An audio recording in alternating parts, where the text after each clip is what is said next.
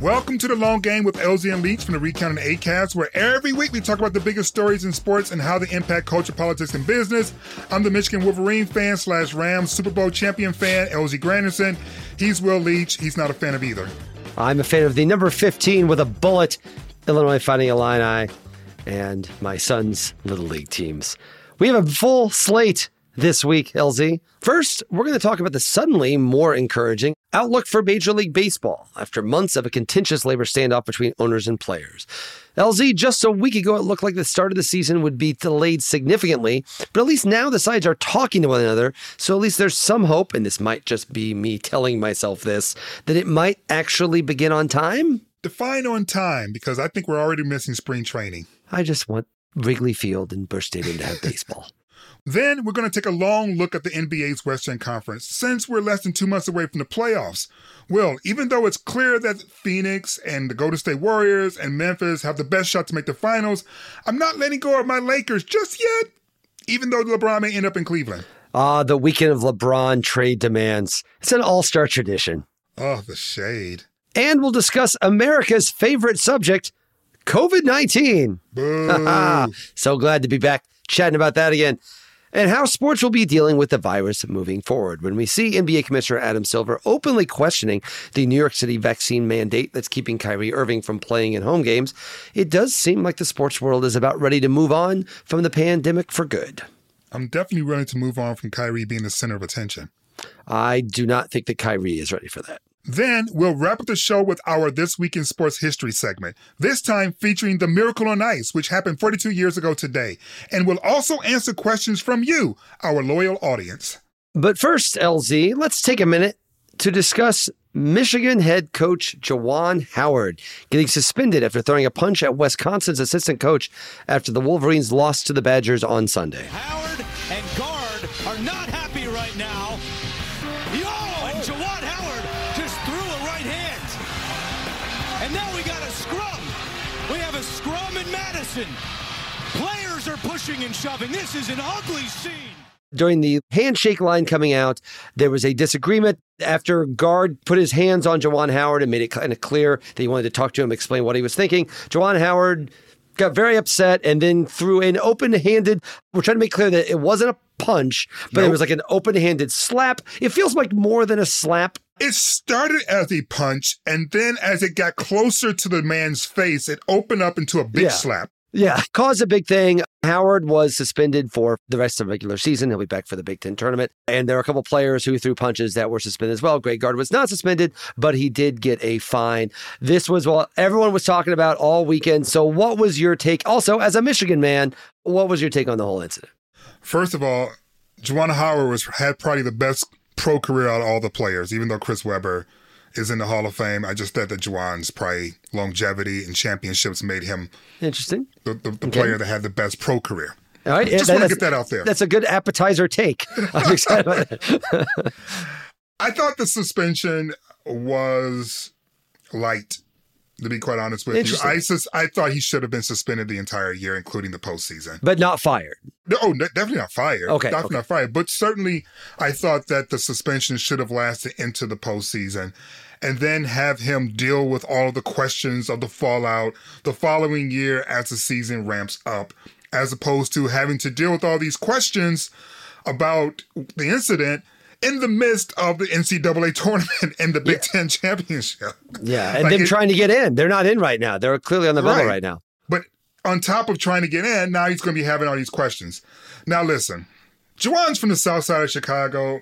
I'm from the east side of Detroit.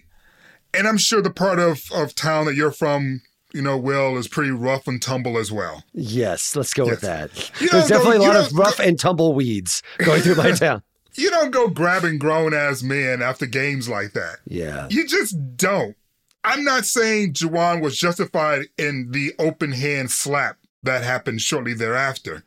But the incident would never have occurred if old dude didn't grab Juwan.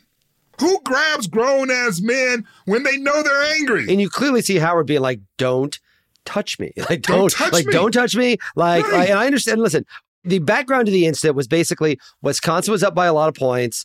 You reach the point of the game where everyone's just dribbling out the clock. Wisconsin brought in its walk-ons and backups, and Howard continued to press. Right. He even had a starter out on the court at that point, I believe. Yeah, and so guard called timeout. On one hand, to reset the half-court clock because he didn't want his walk-ons to get a half-court violation. Also to kind of go to Howard and be like, dude, come on, the game's over. Can we move on? Well, that really angered Howard. Now, up to that point, I think guard is probably in the right, but also who cares? It's no big deal. Like, this is like dumb little pissing contest between coaches. And honestly, they both were saying F you to each other. Exactly. So I'm saying the coaching actual decision-wise, it's probably more guard in the right. Howard has not been coaching for 25 years. Guard has all these like high school rules, unwritten rules sort of thing. But Howard certainly has unwritten rules, right? I mean, this is someone who has been an assistant coach in the professional ranks for years and years and years.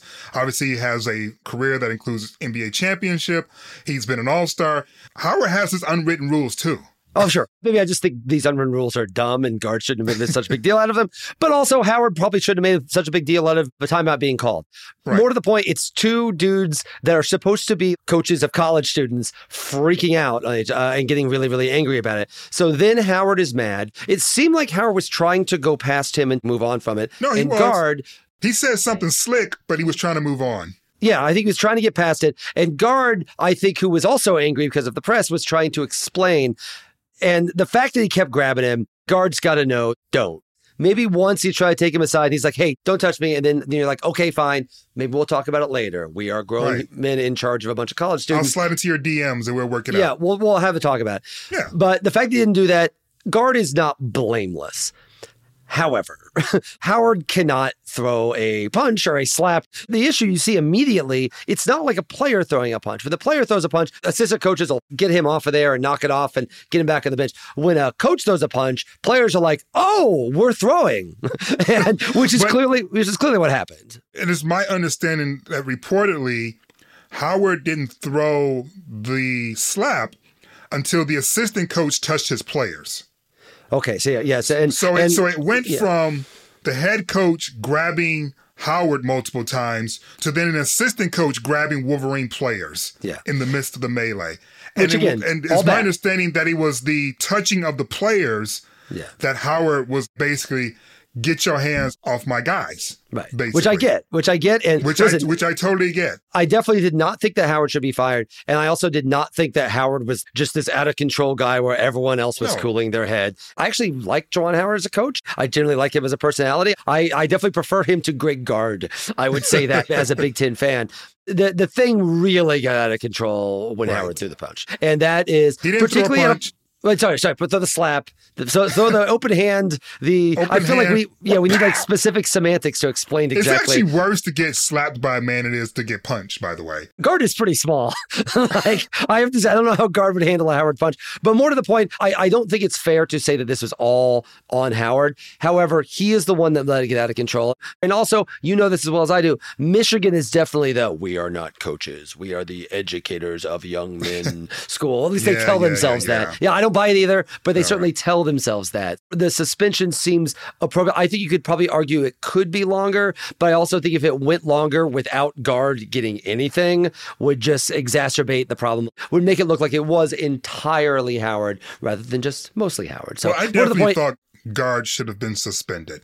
The fact that he was fined a very, very small amount of money tells me that either they didn't really review the incident in its entirety, or they didn't see anything wrong with Howard being grabbed multiple times by the opposing head coach in what should have been a handshake line. I'm still pro handshake line. I know there's this whole kind of like I'm not pro Tom. I like handshake lines. My kids do it. It's fun. During COVID, we all had to stop. When I coached baseball, we had to stop and wave to each other from the other sides of the field, which was really dopey because everyone had been right in each other's faces the entire game. But then we had to stop and do that. I don't want to go a deep dive into the handshake line. Fine. But I will say this, my friend. The handshake line is supposed to represent sportsmanship or sportspersonship, if you will. But it doesn't. What represents the sportsmanship is the 60 plus minutes that happen before the handshake line. Right. How you handle the conflict within the game. That, to me, is more representative of what the handshake line is supposed to represent. And as far as I'm concerned, the handshake line is some bullshit relic from a time that never really existed to begin with. Yeah, which is to say it represents America, actually. Right. I'm like, we were never those people that the handshake line told us that we were to begin with. Yeah. The fun of a really great NBA playoff game, there's no handshake line, but everybody is immediately hugging each other after the game because they know what they all just went through. It's hard to explain that to an 8-year-old, but I do understand the idea that someone's like, well, Tom Izzo is teaching us sportspersonship by doing this line. God. I don't. Izzo? Yeah, exactly. Again, we're here getting my tiers of Big Ten coaches that I hate. Howard, good. Garden Izzo, bad, to be as clear as possible. Brad Underwood, pro Brad Underwood. Go Illini. All right, LZ, let's get right to it with our first big story, the suddenly positive state of Major League Baseball. There goes Rosarena. He steals home in October. Swinging a drive. Deep left field. This is way back. Walk him off. Chris Taylor. And on the ground, Swanson, he's got it to his feet. Throw to first. There it is. The Atlanta Braves are going to the World Series. 1-1 pitch. Gone. A home run for Freddie Freeman in what might be his last at bat for the Atlanta Braves. He's just made it 7-0. Left side, Swanson to first. The Braves are world champions. At 10:23 Central Time, Tuesday, November 2nd, 2021, the Atlanta Braves have officially overcome all obstacles that were put in front of them, and they are world champions. That was the sweet sound of baseball. Remember baseball? A sport that I am dearly missing right now, LZ. Just 1 week ago on this show, we analyzed the labor battle between owners and players, and we both were almost certain that those highlights from 2021 were the last ones we'd be hearing for a while. Since the owners locked out the players in early December, the work stoppage is now the second longest in Major League history, has delayed spring training, and is severely threatening the start of the regular season itself. But just a few days ago, Major League Baseball announced that for the first time, it will be meeting with the Players Association every day to try and hammer an agreement. And if they can do so in the next week, by February 28th, the season can start on time. What are they fighting about? Money, obviously. But the absurdity of it all, as analyst and baseball writer Joe Sheehan has pointed out, is that if the owners just accept all of the players' current proposals, which they won't, of course, overall player pay would still be less than it was in 2018 when it had reached its highest point. So no matter what, the owners have won, and they've been delaying baseball just to squeeze out every last dollar they can, even though they already earn a much larger share of the game's revenues than the players do. LZ, the path to a deal has been obvious from day one of the lockout. Do you think the owners are finally willing to make some compromises to get an agreement done, or is this yet another smokescreen? My number one thought is this, Will. Major League Baseball owners, to me, feel as if they think the competition is the union. It's the baseball players themselves. That's their competition in their minds, or at least the way that they seem to have been going about their business. Certainly for the last 20 years, and definitely embarrassingly so the last couple of years since the pandemic has started. They seem to think they're competing against the players. You're not. You're competing against the NFL. You're competing against the NBA. You're competing against the NHL to a certain degree. You're competing against Squid Game. You're competing against exactly.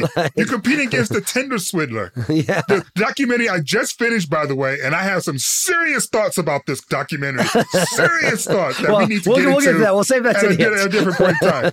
The point being is, why are you fighting within yourselves when everything around you is actually the true competition? Yeah. And the fact that you don't still understand that, the fact that you think that you're America's pastime when America passed you a long time ago is ridiculous to me. You had an opportunity to be the only game in town as this nation was coming out of the quarantine and the pandemic in the summer of 2020. And what did you do? You blew it. Yeah. Over this exact stuff. Over this exact same stuff. Right. Instead of bringing baseball back on 4th of July, which is a script that writes itself, you blew it. And now, maybe because you saw that the NFL's ratings for the regular season and the postseason and the Super Bowl were through the roof. Or maybe you saw social media blowing up as the NBA was celebrating its top 75 players of all time. Maybe you decided, it seems as if the other leagues are thriving in this environment. Why are we saddled with the second longest work stoppage in our league's history? Yeah. I'll tell you why. Because you're not looking at this thing correctly. I think baseball needs to come to grips with the fact that the players are not the enemy. The enemy is Squid Game, to your point. Yeah. The enemy is every podcast, including this one. The enemy is everything else that takes eyeballs away from your sport. And the fact that you're willingly shutting the door to allow eyeballs to wander elsewhere is just asinine and short-sighted to me. One can have arguments about whether it's this economic system's more fair or this economic system's more fair. The reason that they're not playing baseball right now is the owners. I mean, just to be as clear as possible. As Joe Sheehan wrote, if literally owners accepted everything the players wanted right now, just no more negotiation, just said, you win, we give, it's over, let's play ball tomorrow, players would still be making a lower percentage of revenue than they were in 2018. And that doesn't even account for the fact that half of these owners are making just as much, if not more money from the real estate stuff they've built around the stadium that they're not even counting as part of their team revenues. I would argue that one of the things that's got us to this point, players got screwed in the last two negotiations, and they don't want to get screwed this time. Frankly, they're going to get screwed no matter what. They're going to get screwed. Even if owners accept everything the players want right now, it's still not as good a deal as the players probably deserve. However, they can save some face. They can move forward. They might be able to gain a little bit of ground for the next negotiation. So we can go through this again in 6 years. But I think the larger issue is there are no Ted Turners. There's Steve Cohen from the Mets, who really got in just because the Mets were in such a disastrous situation that they needed an owner to take on the mess of the Wilpons. Right. And they found one of the richest people in the world to be able to take care of it. And he wants to spin like crazy to make his team win. Other than him, there's not a Ted Turner anymore. There's not a George Steinbrenner anymore. There are a bunch of people who don't think of the baseball team as a team or a bit of civic pride or something, a competitive venture. They see it as another piece of their ongoing portfolio. You see this with the Atlanta Braves. The Atlanta Braves are about to probably not sign. You mean Cobb County Braves? Yeah, sorry, correct. The Smyrna Braves, I apologize. Smyrna Braves. The Smyrna Braves are about to go through this because Freddie Freeman, they're about to let the most beloved player on the team, though Acuna is better, they're about to let him go. They don't see it as we have to invest in the fan base and how they care about the franchise. They see the Braves as the centerpiece of their real estate investment in the Battery out in Cobb County that they've already got a sweetheart deal on. My Cardinals are as guilty of this as anyone. They have this whole massive real estate package that not only has made downtown St. Louis a monstrosity, it's run out all of the local businesses that used to make downtown St. Louis thrive because it's all now owned by the Cardinals and it's all ugly and corporate and crappy. But it's part of their real estate portfolio. They're making money off of all of that they're not reporting to the players and not making it part of this at all. They have already won. And I think that's one of the most frustrating thing about this is they're playing this game of chicken, but the owners have already won. And so that's why I do find the fact that they are actually meeting optimistic. Owners kind of discovered in 2020 that they really made their money from the playoffs. They made their money from national television. They only played like 60 games that year, but they got a full playoffs and made a whole bunch of money.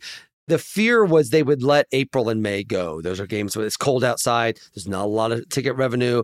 They'll just let that go and then put more pressure on the players who are losing game checks during that time. The fact that they are meeting, the fact that they are getting together regularly, and the fact that the players threw a very smart gambit by saying we're not agreeing to expand postseason if we lose any games, that to me right there, when you realize how they're not actually that far apart on the issues, makes me think they will get it done by the February 28th deadline. That's as optimistic as I'm willing to get. The owners are screwing the players. The players aren't going to get what they want. And it's still a big, ugly real estate investment. Woo! Go play ball. But nevertheless, as someone that, again, loves baseball as much as I love anything in the world, I would be very, very sad if they did not start the season on time. They have until February 28th. Though, to be fair, if they take them to like March 3rd, they're not going to start canceling games. They'll figure out a way to do it. It's really baffling to me how baseball, which, again, proclaims to be America's pastime, then I don't think people really say that about the sport anymore. Yeah, I don't even think people in baseball claim that in the NFL world. Right. Yeah. But that's what it once was. Yeah. And part of the reason why it had that sort of allure was because it was seen as the sport where the family can all gather and spend a day at the park and enjoy this game and enjoy being outside. And the only real aspect of that yesteryear nostalgic feeling about the sport that exists in an affordable way is with spring training. Yeah. And, while they're busy trying to squeeze every last dime out of the business of baseball, what's happening to the families that have made spring training part of its tradition? Yeah. Right? Yeah. Spring training is where so many young people first get their true love of the sport, because to actually go to a game has gotten so ridiculously expensive that people can't afford to do so. And especially now with inflation, we know that job numbers have come back, but that doesn't necessarily mean that the jobs that were lost have been found by people who are still looking for new work. So there's not as much money as people used to have. But maybe they want to hold on to spring training for their kids. Or maybe they just enjoy holding on to spring training with their parents because dad and daughter have always gone to spring training for the last 15 years or whatever the heck it was. I mean, when I think about these aspects of this conversation, I just wonder if baseball's thinking about it. Because this is how you continue to grow your sport and ensure its longevity, by getting people to fall in love with it early. And it's not seeing the forest for the trees. It's how baseball, I think, lost its place in the sports paradigm in this country to begin with, and how it continues to slip a little bit in terms of national curiosity. Once upon a time, we had these matchups that the nation cared about, and that's gone away. And I think part of the reason why it's gone away is because the business of baseball continues to choke out the love for baseball. And this is just one more example. I hope they get their shit together, man. Well, man, do you remember the energy that came at the beginning of the offseason when there was player movement and contracts? And I was wondering if Kershaw was coming back and what are the Braves going to do with Freeman? It was a lot of energy. And then it's gone. Almost as soon as the energy started, they were like, enough of that. Yeah. And I'm just like, why do you keep doing this? Yeah.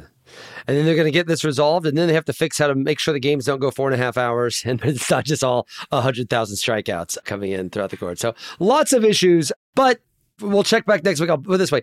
You think I'm upset now and sad now? Wait until we do this show in a week, and they don't have a deal yet.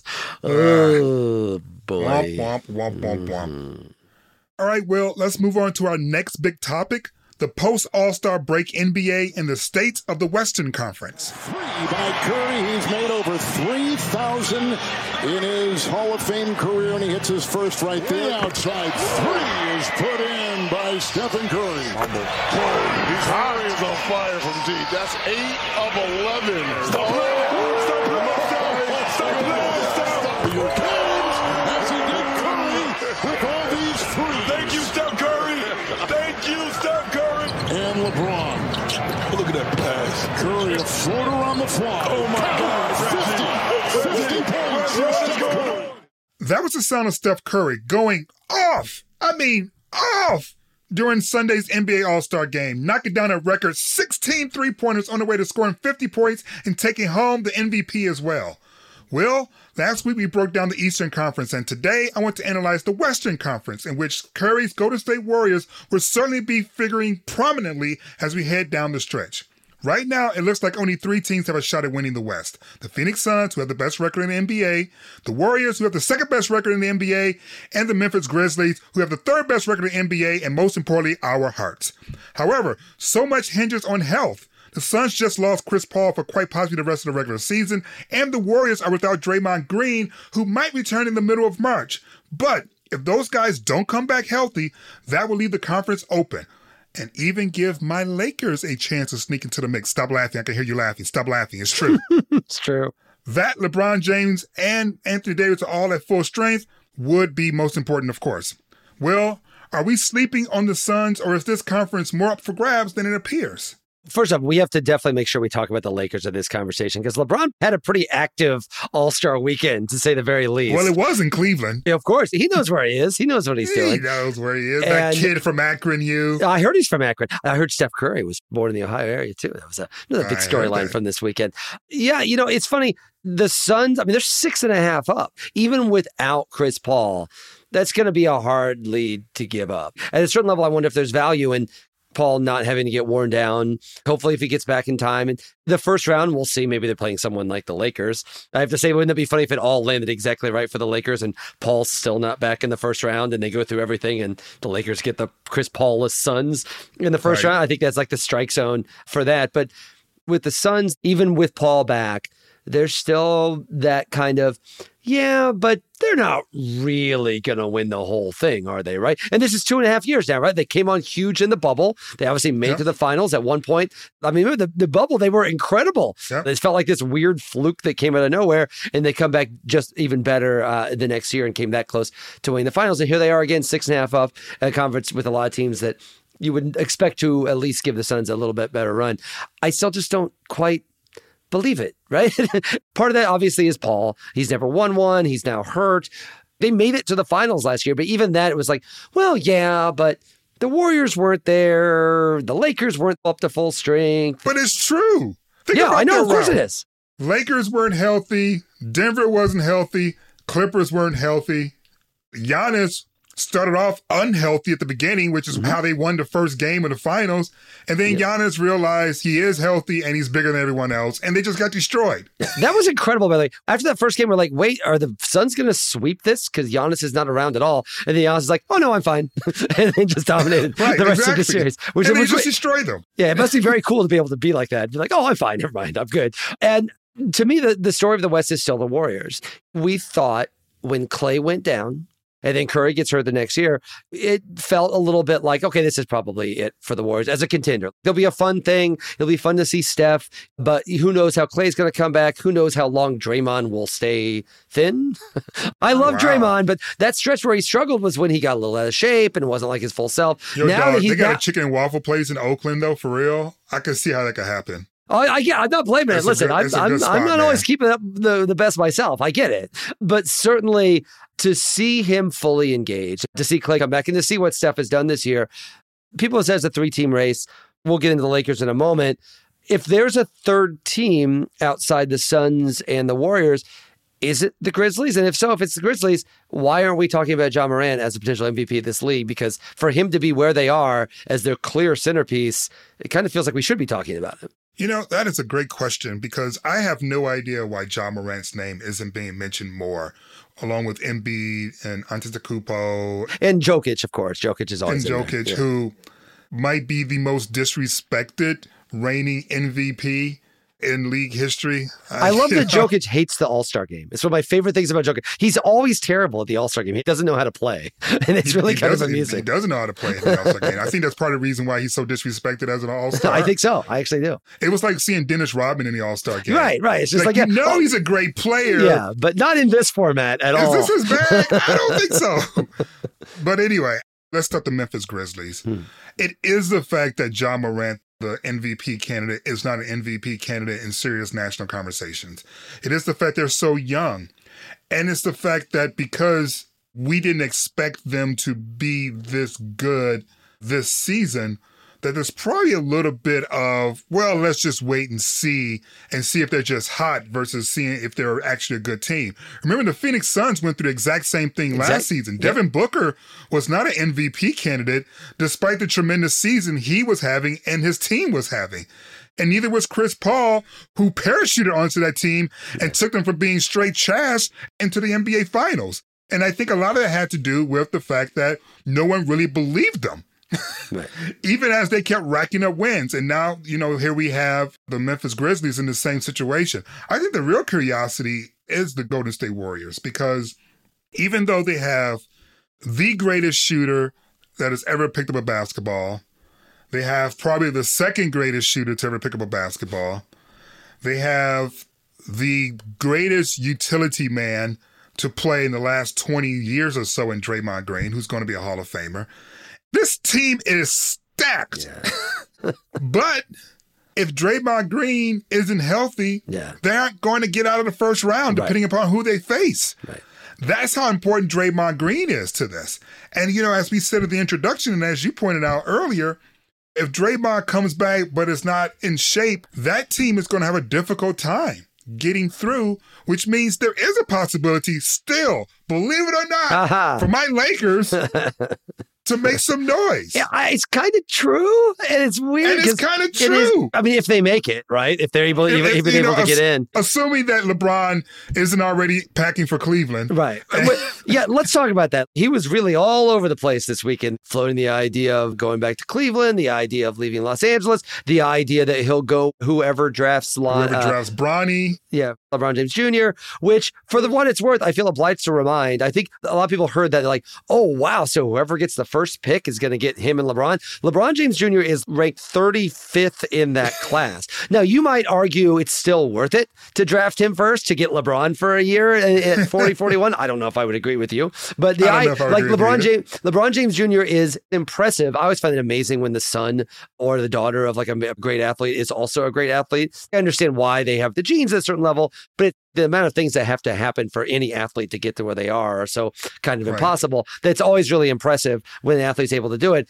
But LeBron James Jr. is not the prospect, to say the least, that LeBron James was. He is not a top 5 lottery pick to any stretch of the imagination. If his name was not LeBron James Jr., he would maybe be an end of second round pick. But now that LeBron, who I'm sure knows that, is like, hey, whoever drafts him is going to get me for a year because that's all I want to do.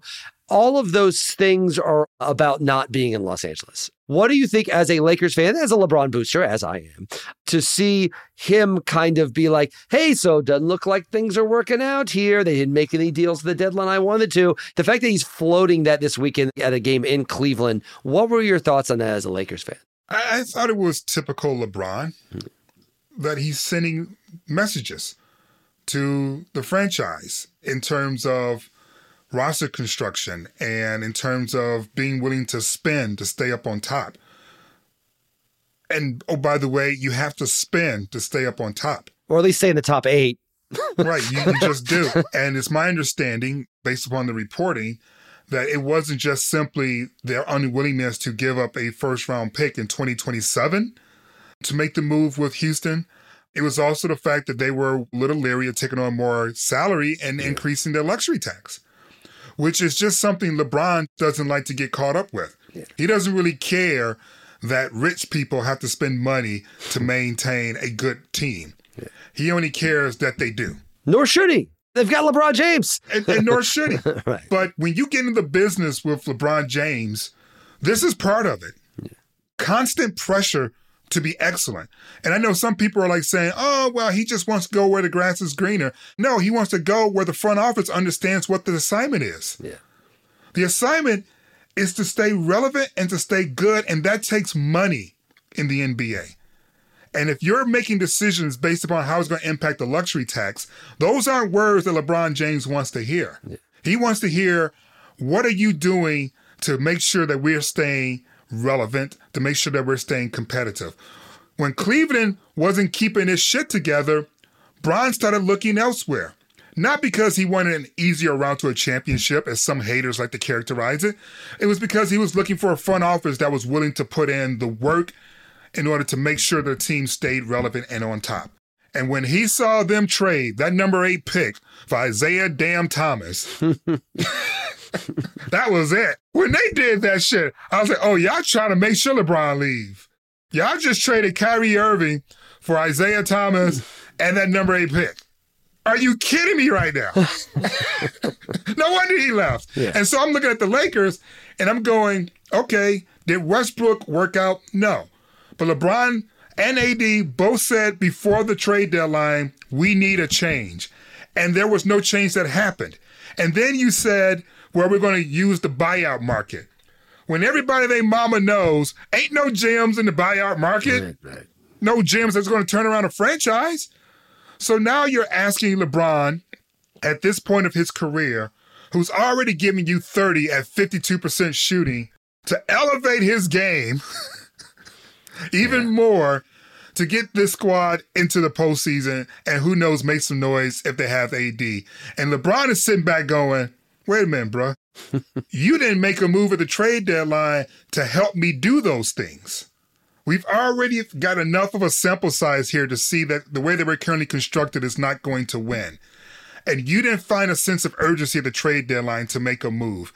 And I personally thought that the Christian Wood and John Wall trade with Houston in exchange for maybe THT and Westbrook would have been okay. Would have been a really nice boost. I think the way a better fit. I don't think there's any question. Well, the way that John Wall approaches the point guard position is more in line to what LeBron may need, as opposed to Westbrook, who's really more of a short shooting guard than he's ever been a true traditional point guard to begin with. Whereas John Wall is more of a traditional point guard. He understands how to give guys the ball in positions where they can be successful a lot more than Westbrook has demonstrated over his Hall of Fame career. And then Christian Wood is just a big man who can knock down threes, score on his own, and, oh, by the way, give you a little bit of insurance in the event that AD's in street clothes once again. Yeah, which he is. They didn't make that move. Right. And now they said, Bron, make it work with what we got. Bron spent the All-Star weekend, Will, saying, oh, fuck this shit. Yeah. And now we're going to see what the offseason brings, because I don't think they'll be playing in June. I just hope the Knicks are scouting Bronny Jr. That's all I'm asking for. I'll take whatever I can get. Okay, LZ, let's take a quick break. And when we return, we're going to talk about the one thing that no one wants to talk about anymore. The dunk contest? No, we are not. It's like Bruno. We're not talking about the dunk contest, and we're not talking about Bruno. No, we're going to talk about the pandemic. Is it finally over? We'll break it down next. The Long Game with LD and Leach.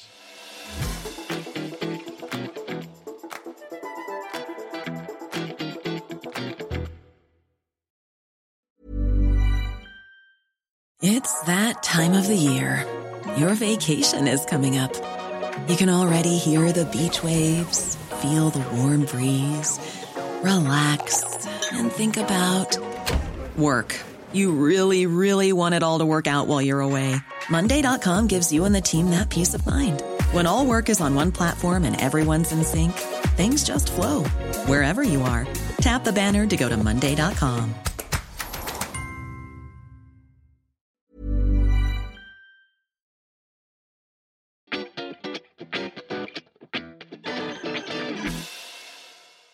All right, LZ, we're back. This law in New York, the oddity of it to me is that it only applies to home players.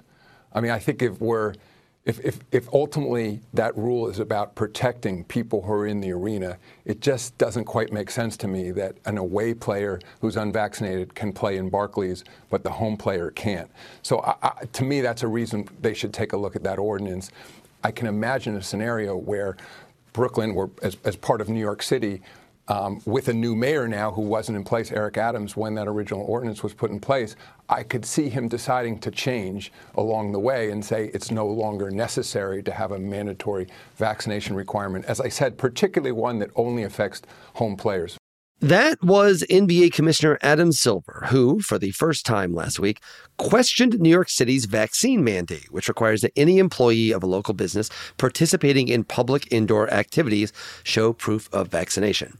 The order has kept Brooklyn Nets star point guard Kyrie Irving, who is quite famously unvaccinated, from playing at home all season. LZ, I think it's significant when a respected figure like Adam Silver, who has worked very hard the last couple of years, keeping the NBA going while also trying to ensure player and fan safety, is willing to cast doubt on a confusing mandate that few people challenged when Omicron was surging. But now that cases are dropping significantly, and there clearly is a desire from much of the population, myself included, to be honest, to live with fewer restrictions, it seems like we are reaching a tipping point of sorts. LZ, sports often leads the way in times of social crisis. Will it show us how to live with an endemic COVID? You know, it's an interesting conversation because while no one wants to be the league that is behind the eight ball in terms of where the culture is with this conversation, no one also wants to be the league that is the poster child for an outbreak that takes a serious turn either because an unvaccinated person gets ill a lot more than we're comfortable with, or their careers are impacted because of contracting COVID, or there's a new variant that is introduced that proves to be deadlier than the Delta variant that gripped us last summer. I would say that the biggest issue I have right now is that instead of pushing toward what is clearly a new normal in global society, there is this desire to want to go back to the way things were. And I don't think decisions, whether they regards to sports leagues or any other business in American society, should be made under the guise of going back to the way things used to be. Because if you're making decisions to get back, then you're making decisions in futilities, right? Like people have changed. People have changed. Yeah. The culture has changed. And this is a new normal. And so I would like to see decisions and conversations being had, recognizing where we are today.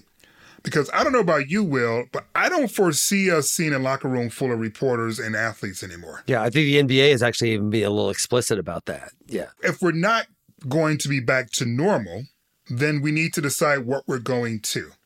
You don't get to say, let's get back to normal, but oh, by the way, this one thing we've always done, we can't do it anymore because of COVID. Yeah. That's not back to normal. That's just making rules that have nothing to do with COVID that you've just decided to Exactly. Right. Exactly. So I would like to go to concerts without a mask on. I certainly want to sit in the media row without my mask on. I don't know. Did you wear your mask at the Super Bowl, Will? I wore it while between the concourse and back to my seat, but took it off when I got on my seat. I didn't know when to put it on and when to take it off. I'll be honest. It was just a matter of when I'm moving and I run into someone that might think that I wasn't being appropriately restrictive. Exactly. That was when I wore my mask. I would even have a beverage next to me, just be like, oh, no, I'm drinking a beverage. Otherwise, I'd be totally masked, but I'm drinking a beverage. I actually feel like this is a good question to ask about Kyrie. At a certain level, when it comes to Kyrie Irving, I think what Silver's saying makes a certain amount of sense. Other than just being punitive, to just being like, you didn't get vaccinated, so you don't get to play. Which, listen, viscerally, I get. We went this with Djokovic when he upset a whole country/continent over his inability to get a shot that my children get. But I also don't think that anyone is in any danger or the spread is in any danger of increasing by Kyrie Irving playing basketball or by Djokovic playing tennis. That's not really the place that we are right now.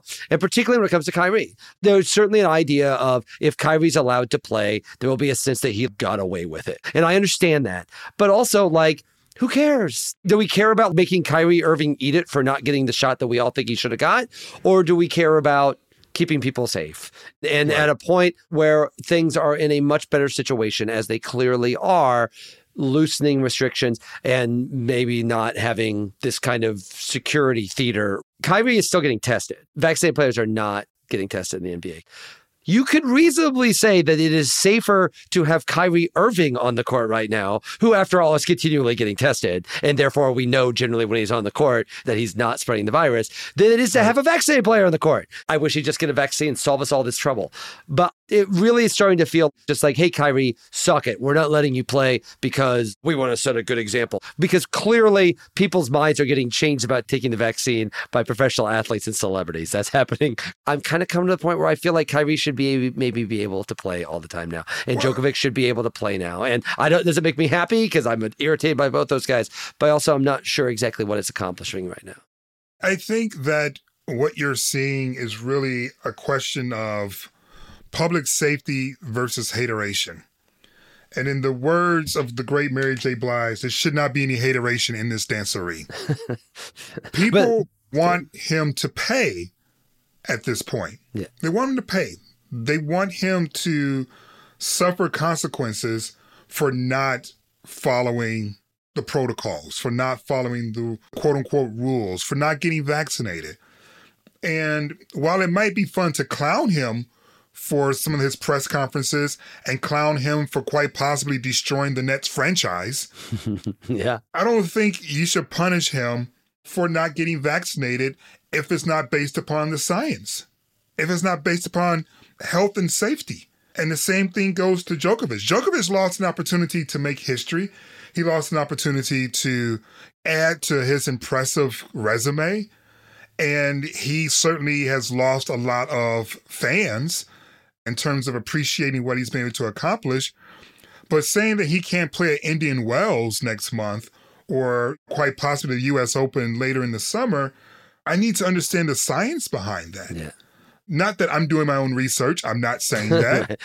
I just want the CDC to explain. I want the Dr. Fauci's or the Biden administration. I want the tournament directors and the commissioners of leagues to explain why these rules are in place, not so that we can look for gotcha moments or weaknesses in their thinking, but rather so that we can be more educated on this entire process.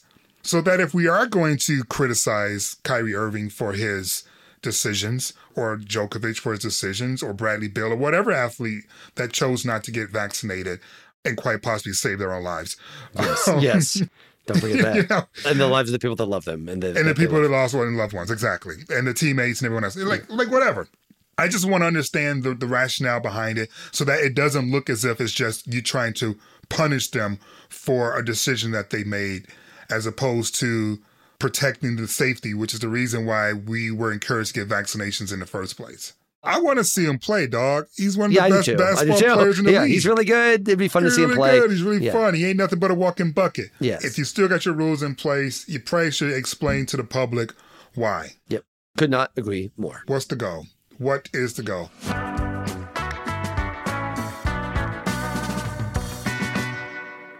Okay, Will, it's time for This Week in Sports History, where we break down an event from the past through the lens of 2022. The Letonov gets checked by Ramsey. McClanahan is there. The puck is still loose. 11 seconds. You've got 10 seconds. The countdown going on right now. Morrow up to Schultz. 5 seconds left in the game. Do you believe in miracles? Yes! Unbelievable. You just heard Al Michaels describing the Miracle on Ice, one of the most famous calls in sports history, when the inexperienced U.S. men's hockey team defeated the overwhelming favorite, the Soviet Union, in one of the greatest upsets ever at the Winter Olympic Games in Lake Placid 42 years ago, exactly. But if this game happened today, in our current era of polarized politics where the members of the Republican Party are actually showing support for Russian President Vladimir Putin and his expected invasion of the Ukraine, I think the response from the Americans would be far less unified. What's changed, Will? The Winter Olympics ended, by the way. Did you notice? I totally missed the whole thing. You know what? I saw something about that. I thought the ratings were as bad as they've ever been, and I can anecdotally vouch for that. I really don't know a lot of people that watched it. But I remember last year during the Summer Olympics, the craziest thing was happening where the U.S. women's soccer team, they did not play as well at the last Olympics as I think they were expecting to. And every time that they would either lose or have an unexpected tie or not play as well as they thought, Fox News, the station that's for America, would go out and say, oh, well, these people playing for America in the Olympics were somehow not American enough to win. It reminded me a little bit of when people use the question, Obama's patriotism, and his response was, I don't know. I'm the president of the United States. I feel like maybe I'm a little bit patriotic. And maybe. Just a little bit. Maybe America's my jam. Yeah, I don't know. I kind of like, I might like America a little bit based on the fact that I'm the fucking president. And I do think, however, that how divided this country is right now, not in small part from a lot of things that Putin has actually been planting for a while to make sure that they're divisive, not just here, but in really many countries across the planet. One of the reasons that the Miracle on Ice was so universal is it was not only an upset, it was against the enemy.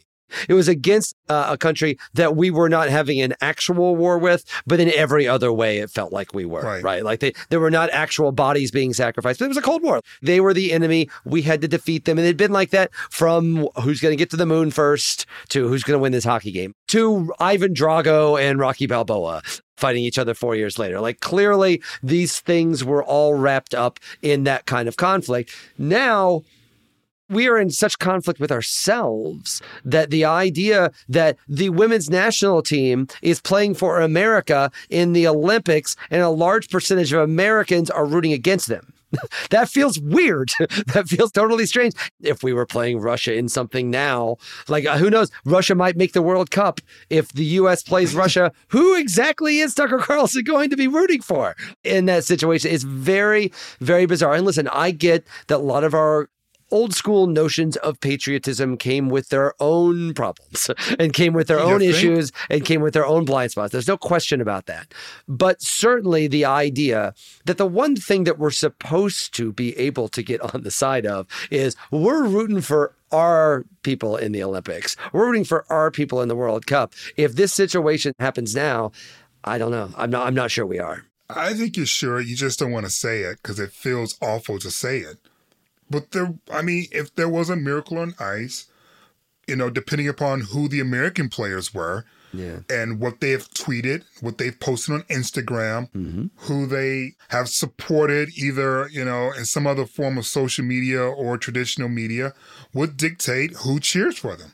If there was a international football game and Aaron Rodgers was the quarterback for America, I'm not sure if all Americans would be cheering for Aaron Rodgers to be successful. I would argue that America's been full of shit in this space for a long time anyway. Yes. We're just more aware of it. Yeah. We're talking about Jesse Owens had to end up racing against horses because after he went to Hitler's Germany and defeated the Nazis on behalf of America, America wouldn't give him a damn job. Yeah. And he ended up racing horses when he got back. He wasn't even invited to the White House. Brett Musburger, that's his name, right? The broadcaster? Yeah. He called the brothers in 1968 black stormtroopers for protesting racism. And he's yet to apologize, by the way. I don't recall him apologizing for that, not even in the midst of our racial reckoning. So in a lot of ways, America has been full of shit in this space anyway, when it comes to this ideal of rallying around fellow Americans under the guise of unified patriotism when facing the world. This is something that I think some good can come out of. Weston McKennie is one of the best players on the U.S. men's national team that would go into the World Cup this year. And he gave this interview last year where he's basically talking about, so I want to play in the World Cup, but I want to play for my country. But I'm also a black man in this country, and I know what it means to stand up there when the national anthem is playing. I know how I've been treated in this country. There are times I don't feel like an American, and I don't really feel like proud of playing for America.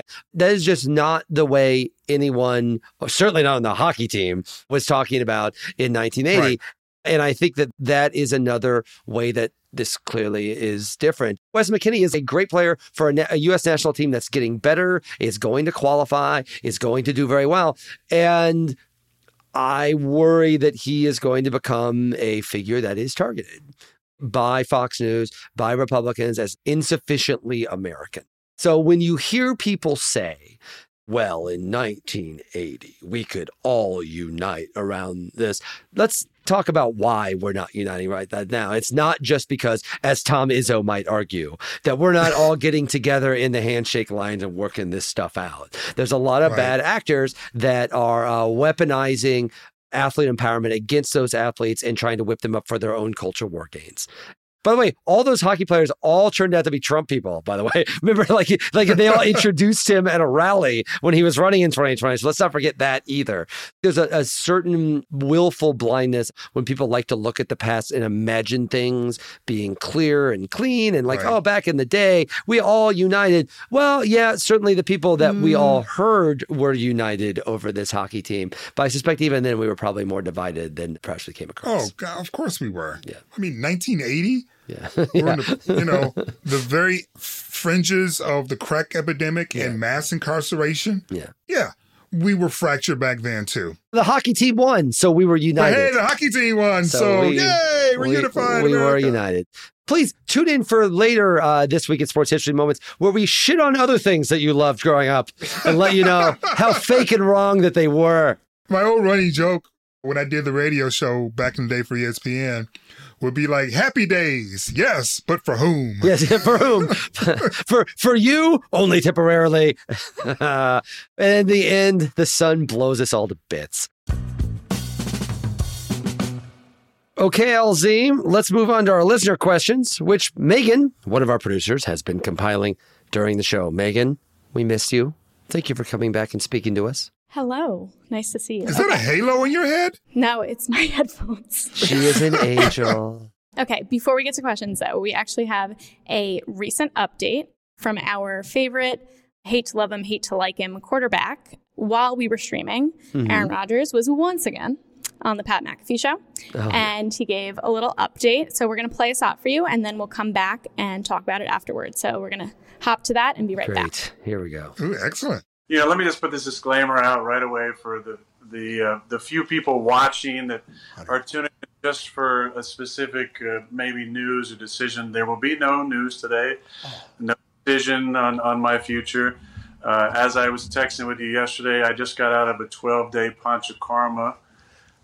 Look that up. I know you did after we talked. But it's a cleanse that originated in India. It's been going on for thousands of years, and it's something I've done in the off season. So I'm just getting my head above the sand now. Okay. So are you saying the update is that he's no longer full of shit? Is that? He's like literally less full of shit, it sounds like. So we're just going to toss it. What do you think that Aaron Rodgers' future in the NFL might look like? And also, I don't know if you watched any of his action over the weekend. I don't know if you want to talk about that, but floor is yours. I will say he's definitely starting to act more and more like a celebrity on Instagram, like lots of word salad. I have to say everything that Aaron Rodgers does now makes me feel that much stupider for thinking that he was the smart quarterback. Like he's smart and therefore he thinks he is smarter than he is. I read that Instagram caption and it's just like, what are you even talking about, man? It felt a little Sarah Palin. It felt Sarah Palin-y word salady a little bit in a way that as a writer, I must step out against. Listen, one, congratulations on winning your 4th MVP. That's absolutely incredible. Back-to-back MVPs, absolutely remarkable.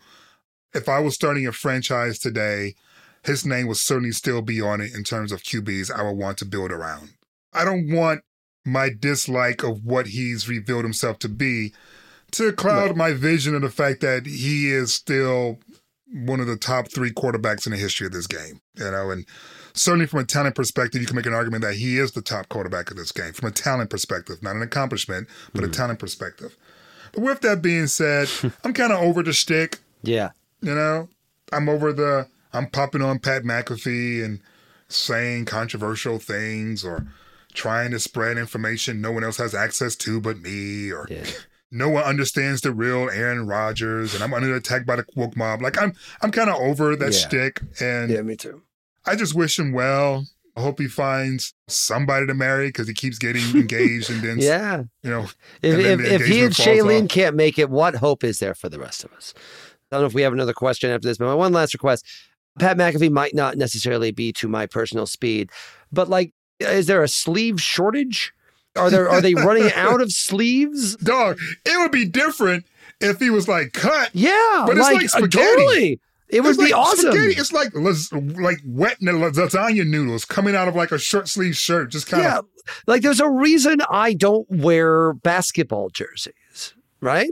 I mean, he's on camera. You don't have to have a perfect room raider shot, but sleeves don't hurt. Pro sleeves. The funny thing is that you can tell from his hair and his facial hair, he clearly cares about grooming the way he looks. So the sleeve is definitely on purpose. He thinks this looks good. Yeah. That's the thing, though. I feel like the sleeves give the illusion of, oh, no, you're just catching me in my natural environment. Exactly. When really you are completely manicured from head to toe. Exactly. Good on you, and good on Aaron Rodgers for being a great quarterback. And I'm a little over this up-to-the-minute update on what sort of ridiculousness Aaron Rodgers is talking about today. On the Sleeveless Man show. Yes. Next question. Do we have any more questions? Yes, we do. Okay, this one comes from On the Mark 47. Is the Ja Zion comparison comparable to the Greg Oden Kevin Durant conversation? I feel like it's too early. It's not too early. I don't know. It's not. I don't know. No, it's not. Because I feel bad. Honestly, like, Greg Oden didn't do anything wrong. He just got hurt, right? His body bailed on him a little bit. We've seen more from Zion in the NBA than we saw from Oden, even when he was healthy. I think we've seen what Zion could do. There are arguments about his conditioning and whether that's something that he's going to have to work on. It still seems too early because I think Ja clearly would be the person you would pick right now just because he looks transcendent. But there was a debate between KD and Oden. There was not a debate between Ja and Zion. There was not a debate between Ja and Zion. That is true. Just like there really wasn't much of a debate between Sam Bowie and Michael Jordan. Yeah. When you go back and you look at the way that was covered, because big men were a premium then, and Jordan was a guard. And oh, by the way, Portland had Clyde Drexler, so you understood the rationale. Now, of course, in retrospect, they should have moved Clyde's ass to the 3, made Jordan the 2, and they'd probably still be winning chips. But that's a conversation for another day. Right. Ja Morant won Rookie of the Year because Zion wasn't healthy. And if Zion had played a minimum amount of games required to be considered, he would have been Rookie of the Year. In retrospect, Zion ascendance to assumed to be the best rookie of that class was premature. Yeah. Even if Zion was healthy, there's still so much about his game that is undeveloped, and there's still so much about Ja Morant's game that is unbelievable. Ja is just that good, and Zion is just that incomplete. And I think that, to me, is the real conversation. It isn't about necessarily his fitness or his health, because I'm going to assume he's still young enough to turn those things around. But the reason why Ja Morant has become that dude is because from a basketball skill set perspective, he's become that dude. Yeah. He is that dude. And Zion's game hasn't caught up. He's powerful and he's athletic, but from a skill set perspective, he's not where Ja is. And so I don't know, to your point, Will, if it's apples to apples in terms of KD and Greg Oden, but certainly at this point, if you're the New Orleans Pelicans or any team that was thinking about taking Zion number 1 overall, seeing what Ja has become is way more intriguing to me than seeing what Zion didn't blossom into. Right. And could still. People were excited about Ja, but like people didn't know this. I mean, Ja has done something that's really just kind of incredible. So I hope Zion gets it back together and just in time to go join the Knicks with LeBron and Bronny James. That sounds like a super team. That is one. This is what I've been reduced to, LZ. Yes, I'm so desperate for anything. Hoping for a 40-year-old LeBron and I'm a slightly on thinner Zion. Manuel Quickly, LeBron James Jr. and LeBron. Oh, man. Anyway, good for that. Come on. Who wants to be in Memphis? Come to New York. And that's our show for this week. Thanks, everyone, for listening to The Long Game with LZ and Leach. Make sure you subscribe, rate, and review on the Acast app or wherever you get your podcasts. Next week, we'll be live on Twitch on Tuesday at 12:30 p.m. Eastern at twitch.tv/The Recount. That's twitch.tv/The Recount for a breakdown of the biggest stories in sports. So join us then. The Long Game is produced by Pierre Bien-Aimé, Megan Burney, Roz Guevara, Mark Levine, and Marshall Eisen. Music is by Gloria Tells. Sound design is by David Wilson. We'll be back with another podcast next Wednesday. And hopefully by then, more good news on baseball.